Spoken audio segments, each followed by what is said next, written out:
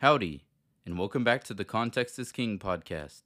Today we will be reading Deuteronomy chapter 29 in the ESV.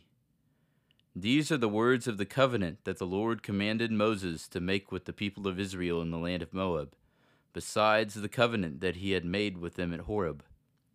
And Moses summoned all Israel and said to them, "You have seen all that the Lord did before your eyes in the land of Egypt, to Pharaoh and to all his servants, and to all his land, the great trials that your eyes saw, the signs and those great wonders.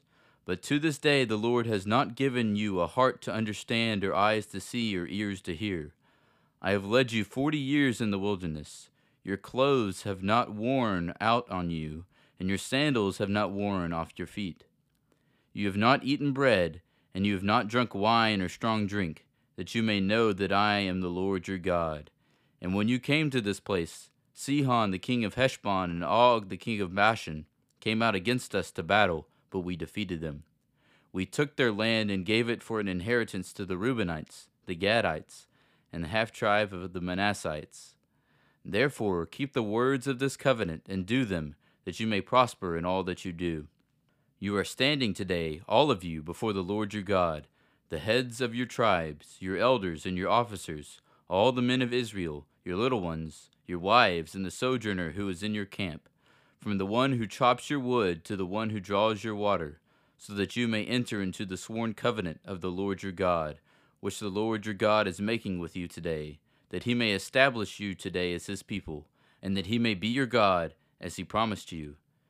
And as he swore to your fathers, to Abraham, to Isaac, and to Jacob. It is not with you alone that I am making this sworn covenant, but with whoever is standing here with us today before the Lord our God, and with whoever is not here with us today.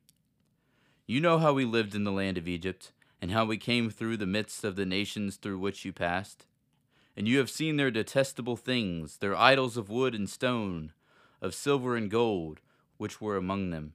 Beware, lest there be among you a man or woman or clan or tribe, whose heart is turning away today from the Lord our God to go and serve the gods of those nations.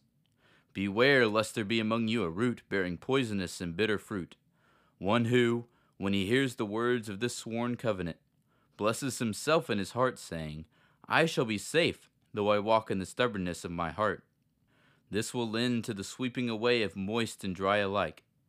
The Lord will not be willing to forgive him, but rather the anger of the Lord and his jealousy will smoke against that man. And the curses written in this book will settle upon him. And the Lord will blot out his name from under heaven. And the Lord will single him out from all the tribes of Israel for calamity, in accordance with all the curses of the covenant written in this book of the law.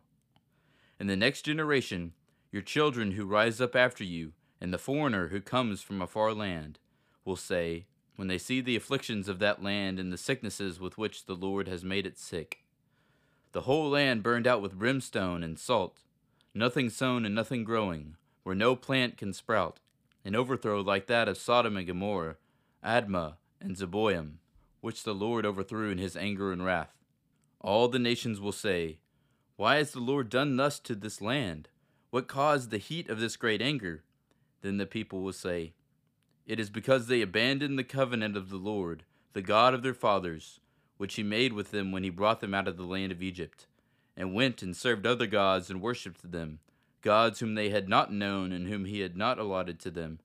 Therefore the anger of the Lord was kindled against this land, bringing upon it all the curses written in this book. And the Lord uprooted them from their land in anger and fury and great wrath, and cast them into another land as they are this day. The secret things belong to the Lord our God, but the things that are revealed belong to us and to our children forever, that we may do all the words of this law.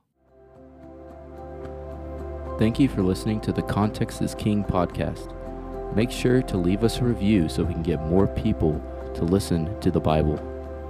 Go follow us on Instagram at contextisking_podcast. Cover art is by Shelby Renee Arts.